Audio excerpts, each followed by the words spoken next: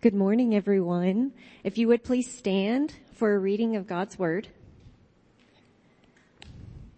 We are going to be reading Psalm 129, verses 1 through 8, and that is located on page 298 in the blue Bibles that are located in the seat pocket in front of you. If you do not have a Bible at home, please take this Bible home as our gift to you. Psalm 129. A song of ascents. Greatly have they afflicted me from my youth. Let Israel now say, greatly have they afflicted me from my youth. Yet they have not prevailed against me. The plowers plowed upon my back. They made long their furrows. The Lord is righteous. He has cut the cords of the wicked. May all who hate Zion be put to shame and turned backward. Let them be like the grass on their housetops, which withers before it grows up, with which the reaper does not fill his hand, nor the binder of sheaves his arms.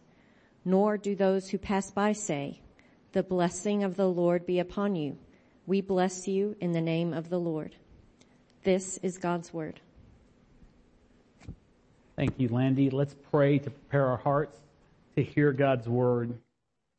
Father, we thank you that you have written your word for us so that your will to us might be plain, your heart towards us might be clear. We thank you for this. Lord, we pray that as we stand and sit attentively before your word, Lord, that we would, God, just be transformed by it, Lord, that we would not be bored in its presence, that we wouldn't be, God, seeking to be entertained or hear a message that only applies to other people, but all of us, Lord, would prepare our hearts, Lord God, to receive your word as bread that is vital for our very life, Lord God.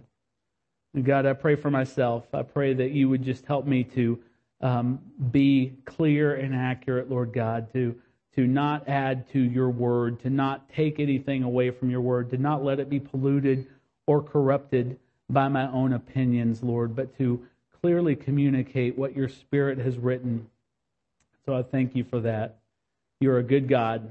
We worship you this morning. In Jesus' name, amen. You can be seated. Good to have all you here. Especially good to see Mr. Jimbo McMenemy sitting out there. And Jimbo has had just a really hard few months. He's been taking care of his father, who's on hospice in Andrews, and has had to be away from us a lot, but it's good to have you here, man. So go easy on me today, okay? So that's probably a little bit too much to ask for Jimbo. But anyway. So, we've been obviously going through this series on the Song of Ascents. This is our 10th of 15 messages in that. I can't believe we're already 2/3 of the way through after today's message. But I have really enjoyed teaching this series. Let me make a comparison. So a few months ago, some of you were here, I did a series on the book of Jude. And the book of Jude's primary concern is to talk about false teachers. And so, we just kind of laid it out the way the scriptures has it. And it was a very heavy series. It had, there were a lot of probably toes, including mine, that got stepped on in that, and I think it was good, but it was heavy. And this series in the Songs of Ascent has been different in tone. In this series, we have gotten to together soar to the very highest heights of the blessing that belongs to God's people. Let me just take you through what we've done so far. In Psalm 120, we saw how the Lord delivers us from our distress. In Psalm 121, we realized that our help comes from the Lord. In 122, we saw that there is security within the household of God. In 123, we envisioned ourselves as servants, patiently awaiting the mercy of God. In 124, we saw that the Lord was on our side. In 125, we discovered that we cannot be moved as we trust in the Lord. In 126, we celebrated how the Lord had restored our fortunes. And in 127 and 128, we saw how God's blessing transforms our families, that it affects spouses and children and brings blessing to our households. So when we come to, if we're reading through the Psalms of Ascent, and we come to Psalm 129, we may have just a little tinge of anxiety when we hear the honest confession that begins in verse 1. The psalmist says, "Greatly have they afflicted me from my youth." Well, what happened to all that blessing that we've talked about over and over again? There's three things here that Israel, the people of God, acknowledge in this psalm, in this very first verse of this psalm, rather. They acknowledge these. I want to point these out to you. First of all, Israel acknowledges that they have been afflicted greatly. Throughout their history, if you know the history of the Old Testament, throughout the history of the Jewish people, they have been enslaved, attacked, under siege, they've been mocked, they've been subjugated, they've been mistreated, they've been harassed, and eventually they were exiled by Assyria and Babylon, and that is the story of the Jews in the Old Testament. But it wasn't just that. It wasn't just that they were afflicted greatly. Secondly, affliction came from so many directions in the Old Testament that throughout their history, the Israelites can't attribute it to one single enemy. In fact, they just say, "They have afflicted me." They just kind of pile everybody into this big pile and they say, "They have afflicted me." It's a plural "they," and it means Egyptians and Amalekites and Edomites and Moabites and Canaanites and Philistines and Assyrians and Babylonians, along with many other wicked kings and wicked nations. And lastly, it wasn't just that they were afflicted greatly and that they were afflicted by this mass of different enemies, but he says that they have been afflicted from their youth. And we know that from the very beginning of their national history. How does the national history of Israel start? Well, the father of the nation of Israel is the man who was named Israel, Jacob. And Jacob starts on the run from his brother. He starts getting cheated by this guy named Laban, his uncle. And so all this stuff is happening, and that's how it starts. So from their very youth, they've been greatly afflicted. From the very beginning of their national history, continuing all through the ages, Israel always had bloodthirsty enemies, ready to pounce, ready to destroy the people of God.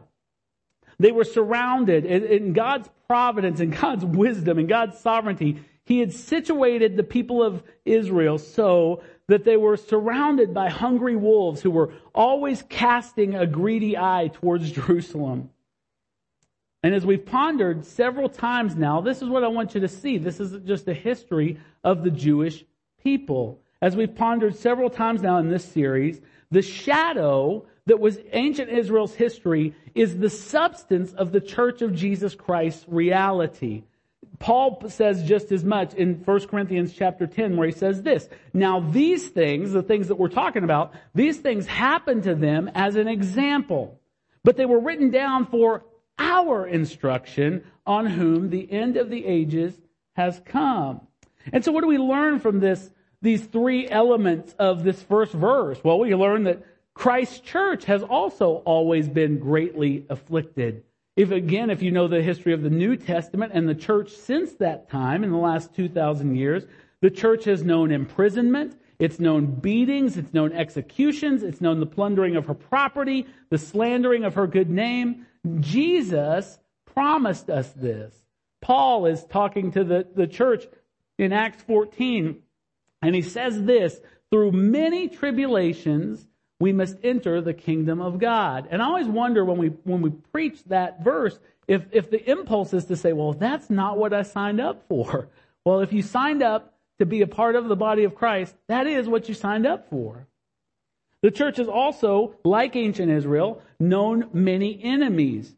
Just like ancient Israel had their the enemies of the church have pressed her hard. Think about it. Think about your church history.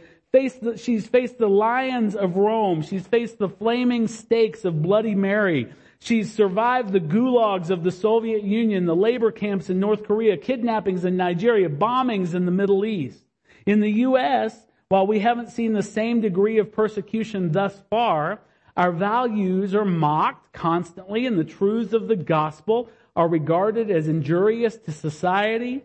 We face hostility from the professional, political, and academic realms, and the media cancels us simply on the basis of our faith in the Lord Jesus. And this should not surprise us. Jesus said this to his disciples, "Indeed, the hour is coming when whoever kills you will think he's offering a service to God."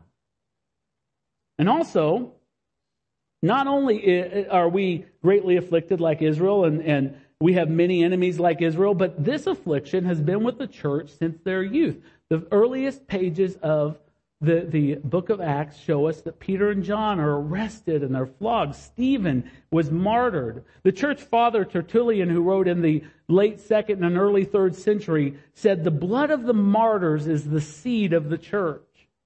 The psalmist calls our attention, though, when we get to this verse, and we get to start going into verse 2, he calls our attention to not only remember the affliction that we've endured, but the goodness and the deliverance of God. Look how he does this in verse 1 again. At the end of verse 1, it says, "Let Israel now say, greatly have they afflicted me from my youth, yet they have not prevailed against me." Think about your Old Testament history again, and all of those afflictions that were brought on the people of Israel. Well, remember how they ended? Pharaoh's army drowned in the sea. The walls of Jericho fell flat. Goliath was beheaded by a punk teenager. The people were released from their Babylonian captivity. No matter the affliction, God miraculously brought deliverance for his people. And similarly, in the New Testament, the angel released Peter from jail. The Philippian prison crumbled when Paul and Silas sang praises at midnight. Stephen saw Christ standing at the right hand of God. And even in the church, when blood was spilled and lives were taken, guess what happened? The church grew like a wildfire, and it consumed the entire Roman world in one single generation. The enemies of God have raged at us, they've attacked us, but they have never prevailed. And the psalmist goes on in this, and he paints this kind of graphic picture, if you understand the imagery, of what our persecution, both in Israel and the church, looks like. He says in verse 3, he says, "The plowers plowed upon my back, and they made long their furrows." Now, what is he saying there? He is envisioning those who have persecuted Israel as plowmen, and they're dragging their plows across the backs of the people, leaving deep scars like the furrows of a freshly plowed field. And he's thinking probably of Pharaoh's taskmasters back in Egypt with their whips as they just oppress the people back in the Old Testament. And we know that also in the New Testament, Romans and Jews also flogged their enemies with the cat of nine tails. But even if we in the West, what I want you to see about this, if you say, well, that was sad that, the Egyptians beat the Jews and Christians were beat by the Romans and the Jews. But what I want you to see is that even if we in the West don't live in a time or an area with intense external persecution, every single one of us who is a follower of Jesus has known the plow on our back. We've known it. We've known what that's like. And what I want you to understand is that it is Satan who is the villain who holds the plow. He yokes his oxen to the plow upon our backs and drives them forward while he whistles sweet songs of allurement and provocation, tempting the oxen to power and praise. And why do I say that? Because the oxen who pull the plow of persecution over the backs of the church are the wicked governments, the corrupt pastors and priests, and a world system that is very willing and well equipped to torture the bodies, the minds, and the souls of righteous men throughout all of history and all around the world. It's the nature of being a part of the church.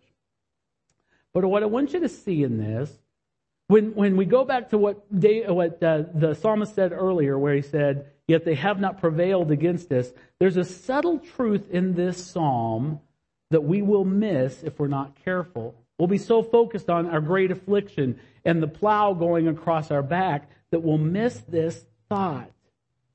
God is the one who owns the plow of persecution. maybe I should say that one more time. I said, God is the one who owns the plow of persecution. And the devil driving the oxen only goes forward by the permission of Almighty God. God has constructed this plow in such a way that it cannot go 1 inch deeper than He intends. This is what verse 4 says. It says, the Lord is righteous, and He has cut the cords of the wicked. The thing that's being envisioned there is there's these oxen and this plow, and they're pulling with all their might, and they're driving across the backs of believers. And God comes along in His righteousness, in His perfect righteousness, and He cuts the reins, and so the oxen have nothing to pull anymore. The Lord is righteous. He has cut the cords of the wicked. There comes a time in every suffering Christian's experience where God decides that the work is done. And He says, stop. And He cuts the reins of the oxen.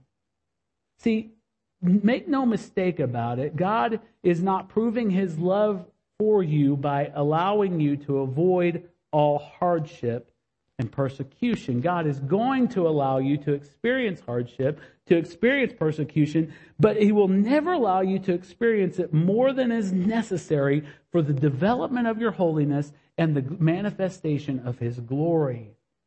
Suffering is never, ever beyond His control. Let me prove that to you. If God were to abandon you, to just abandon you to the attacks of the enemy, even for a moment, you would never survive. Your enemy is way more crafty than you are enduring. He would be destroyed.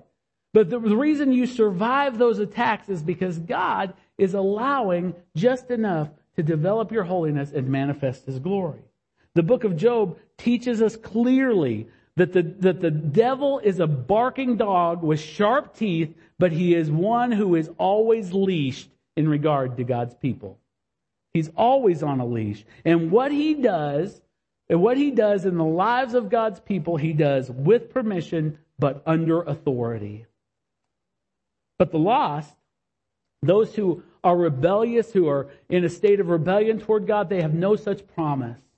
In fact, we are guaranteed that for those people, someday the devil will have the full fruit of his malicious designs against the unredeemed of the human race. And those designs will be realized as they share in His fiery eternal judgment. But for the righteous, this verse 4, tells us that a time comes when God triumphantly says, enough.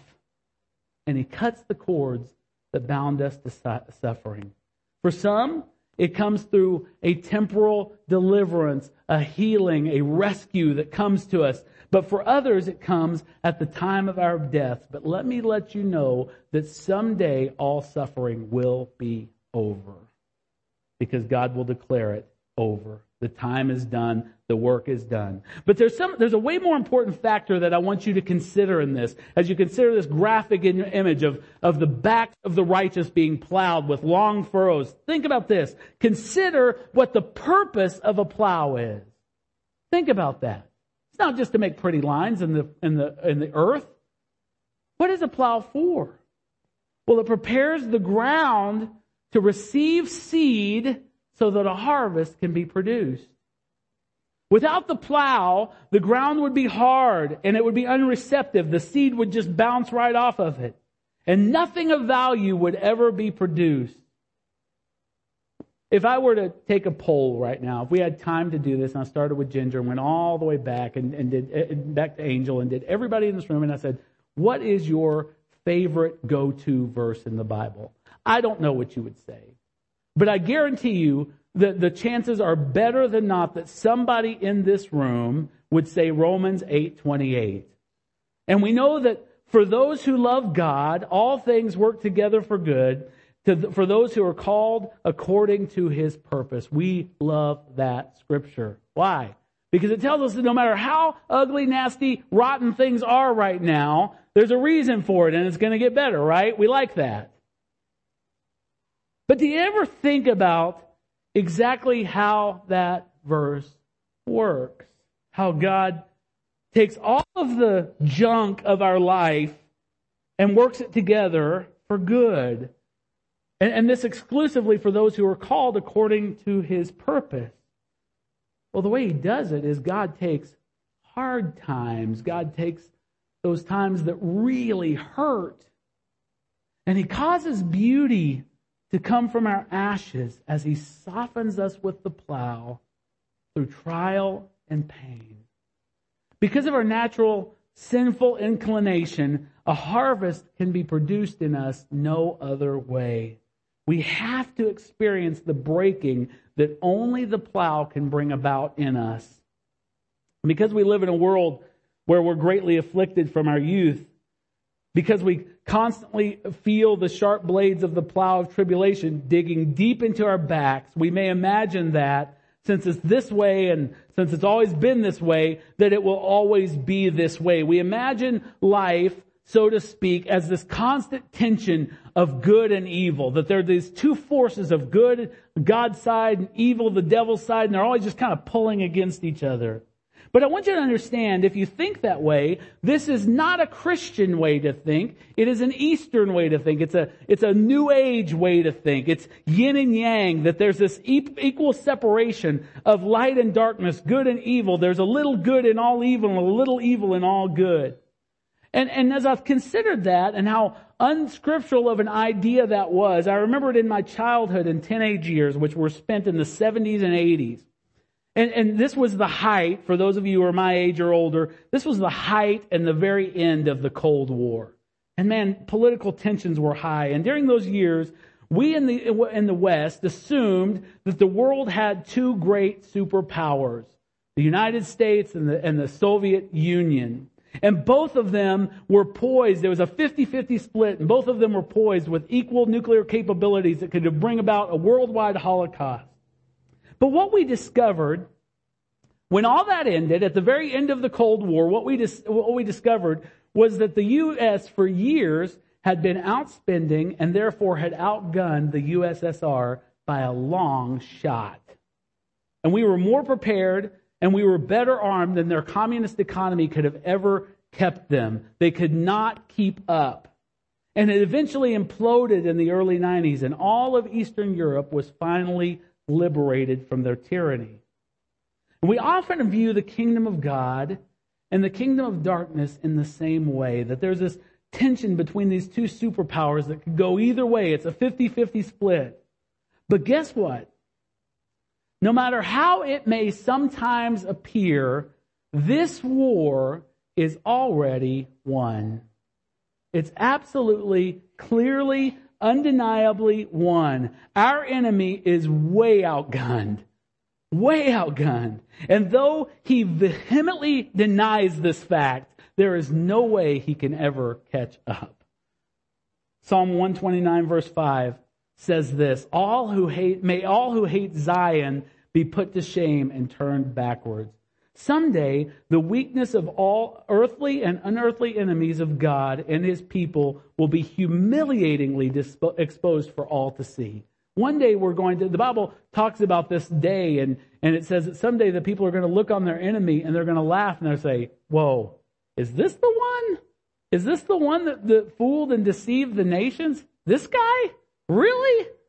And they're going to be amazed when they see the weakness and the folly exposed. The Bible says that may those who hate Zion be turned backwards. And this word turned backwards in the Hebrew, it literally means confounded, which means confused or perplexed or even damned, that these people would be just turned back. And that would include all the demonic power, all the power of the enemy that's against us. God intends to put an end to the demonic plower. He wants to put an end to the demonic plower, as well as every worldly ox that has pulled his plow across the backs of His people. And that the great end of the story goes like this in Revelation chapter 10. And the devil who had deceived them was thrown into the lake of fire and sulfur, where the beast and the false prophet were. And they will be tormented day and night forever and ever. And then verse 15, and if anyone's name was not found written in the book of life, he was thrown into the lake of fire. So all of the enemies of God, every spiritual being, every earthly being that has set their face against God will someday be completely destroyed. They will be turned backwards. We have a promise of the future destruction of the enemies of God and His people. But that may not really make you that excited. You may say, well, what about in the here and now? Well, our psalm today answers that. Verse 6, let them be like grass on the housetops, which withers before it grows up, with which the reaper does not fill his hands, nor the binder of sheaves his arms, nor do those who pass by say, the blessing of the Lord be upon you. We bless you in the name of the Lord. Real quickly, this is what the psalmist is laying out for us.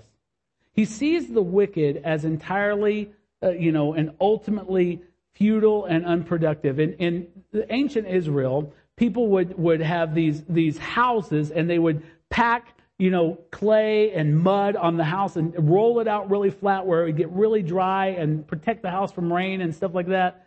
But what would happen is there'd be micro fissures in that mud and that sod and that clay, and seeds would blow in there, and pretty soon you'd have some grass or some weeds growing up on the top of the roof.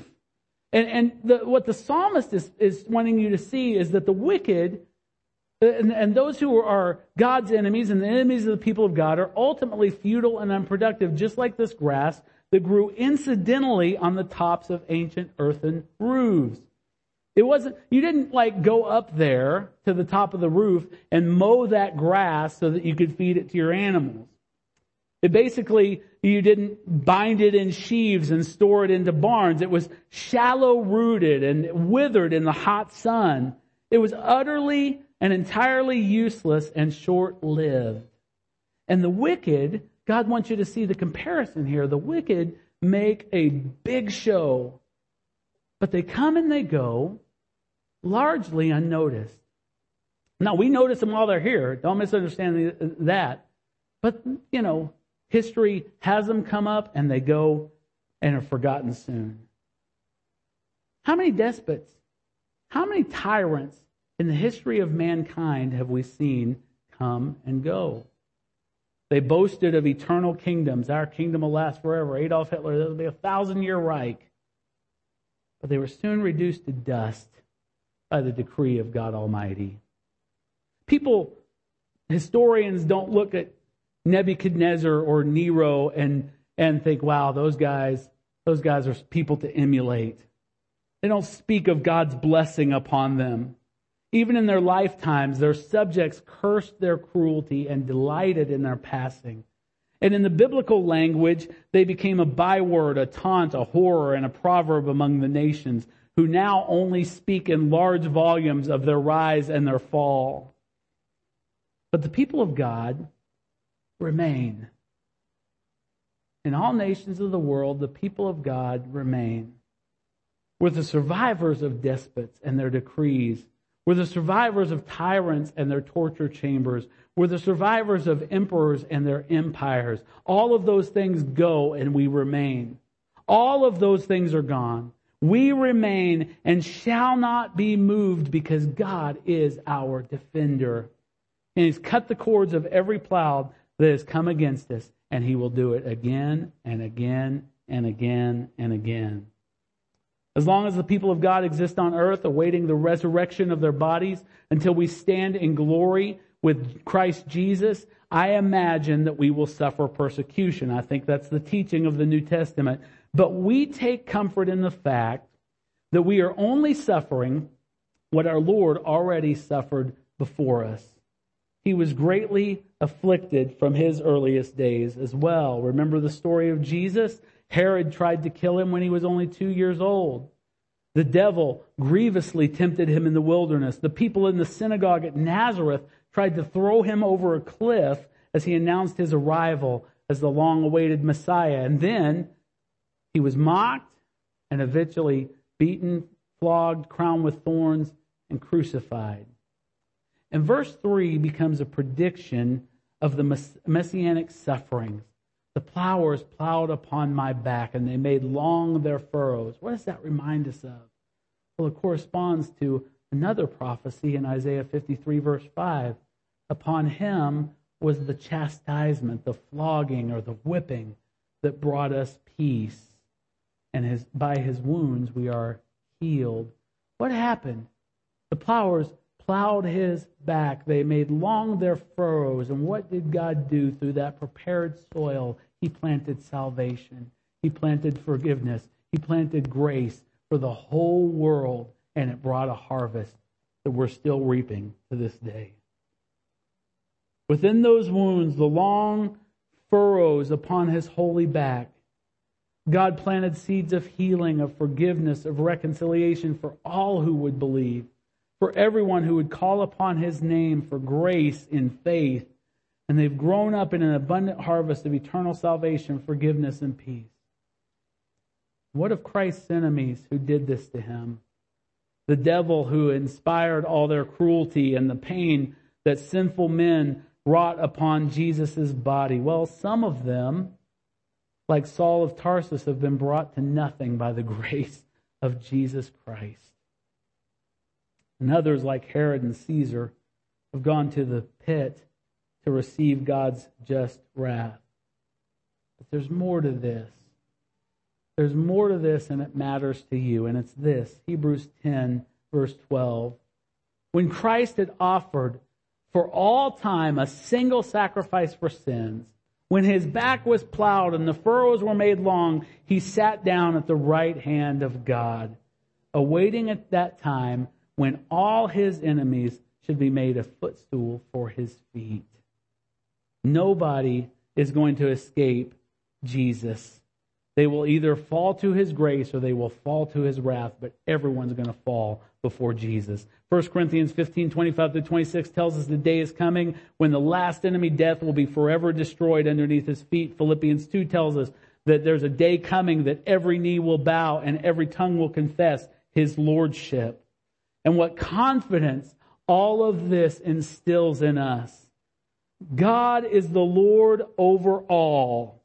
And he's the Lord over all of our suffering. No tribulation can come to us without his making use of it for our spiritual benefit. But even more, we can suffer hopefully, knowing that our Savior has already suffered for us and is now glorified as we someday will be. We looked at this verse Wednesday night, and I just thought it was a perfect way to end this and share this with you. Hebrews 4, verse 14. Since we have a great high priest who has passed through the heavens, Jesus, the Son of God, let us hold fast our confession. For we do not have a high priest who is unable to sympathize with our weaknesses. Your back is plowed, his back was plowed first. But one who in every respect was tempted as we are, yet without sin. Let us then with confidence draw near to the throne of grace, that we may receive mercy and find grace to help in time of need. If we must suffer, may it be in such a way that we're prepared to bring forth a rich harvest of glory for the sake of our King, who has suffered for us, who is Lord over all our suffering, and who will bring us through it all. Amen. Amen. If you would, stand with me, and we're going to come to the Lord's table in recognition of the suffering of the Lord. You can go ahead and come on down and receive. Some churches will do communion once a month, once a quarter, and we made a decision based on a conviction several years ago that we were going to do this often, that we were going to do it every week when we gathered together.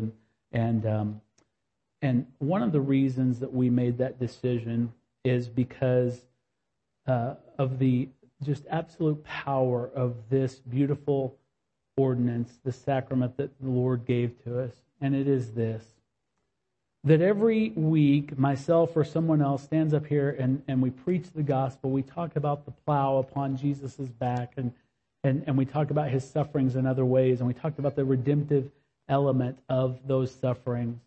But the beauty of these two simple elements that you're holding in your hands right now is that they not only let you hear the gospel, but they let you see the gospel. They let you feast upon the gospel. They let you experience the gospel in a very tangible way. That's why we call this a means of grace. And so, as you're doing this today, I want you to think about, this may sound kind of strange, but I want you to think about where you are right now in regards to suffering. Don't do that thing that we always do. Well, it's not as bad as this guy, or maybe it's worse than that guy. Don't do that. Just think about where you're at and the suffering that you're going through. Maybe it's something in your body. Maybe it's something in a relationship. Maybe it could be any kind of thing. But think about where you're suffering right now, where your heart is broken and where life is hard and the burden is hard. And then I want you to just realize that symbolized in the elements that you are holding is the fact that whatever affliction you're going through, you are not going through alone, because you have a great high priest that at every point has been tempted or tested just like you are, yet without sin. And these elements represent that broken and bleeding body, that blood that was poured out. And what this is a pledge to you that whatever you suffer in His name, that one, He suffered, the one He suffered before you, and two, that you will overcome because He overcame. You may overcome in this life, and I hope you do. I pray you do. Or you may you may overcome when you step out of this life, and there's nothing wrong with that. But your promise is this will not last, because Jesus has already defeated it. Jesus has already cut the cords on the oxen that are plowing your back. And what great praise and worship that gives us. What a great reason to praise and worship that gives us. So Paul says, "For I received from the Lord what I also passed on to you. The Lord Jesus, on the night when He was betrayed, took bread. And when He had given thanks, He broke it, and He said, 'This is my body, which is for you. Do this in remembrance of me.'" Let's take the bread together.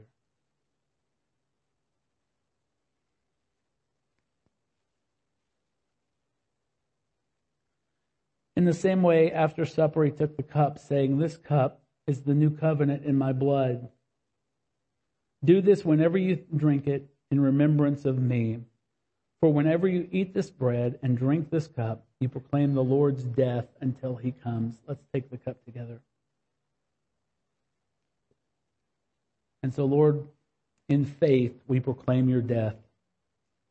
Lord, we proclaim your death, knowing that the one who died has been raised to the highest place and has been given a name which is above every other name.